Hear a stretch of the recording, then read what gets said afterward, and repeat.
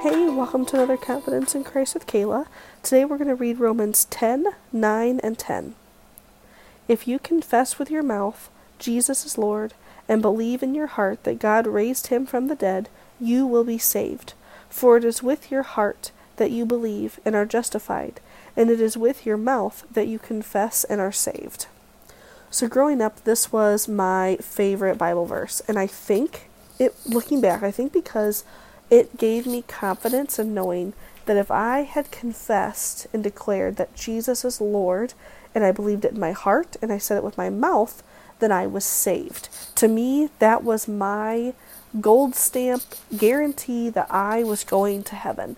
And it's true, and we can have confidence in that, and it's so good. Now that I'm older, and I've studied the Bible more, and I've gotten to know God better, I know that it's not just that. You need more than that to, you have to have a relationship with God and all that kind of stuff. But this was what I kind of based my entire life off of as a child, was I knew I had confessed with my mouth, I believed it in my heart, I'm good to go. And that is what gives me confidence today. It's kind of what I built off of as I grew up, because confession is kind of a fundamental thing that we have to do. We have to confess with our mouth that Jesus is Lord.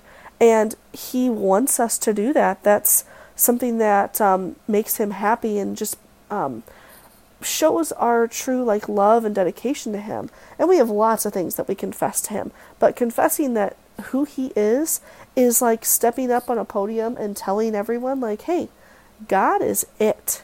In our world today, that is a scary thing to do, because according to the world, every road should lead to heaven. Everybody gets to go. But the Bible tells us that the path to righteousness is narrow, and not very many people are going to be on it.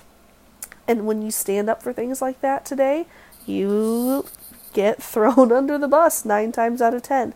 But we don't have to worry about that, because this world's going to pass away, and our confidence is found in so much more than what the world is having its confidence in. So today, may you confess that God is Lord of all, that you believe it in your heart, and we're saved. Find confidence in that. What a big boost that can give you.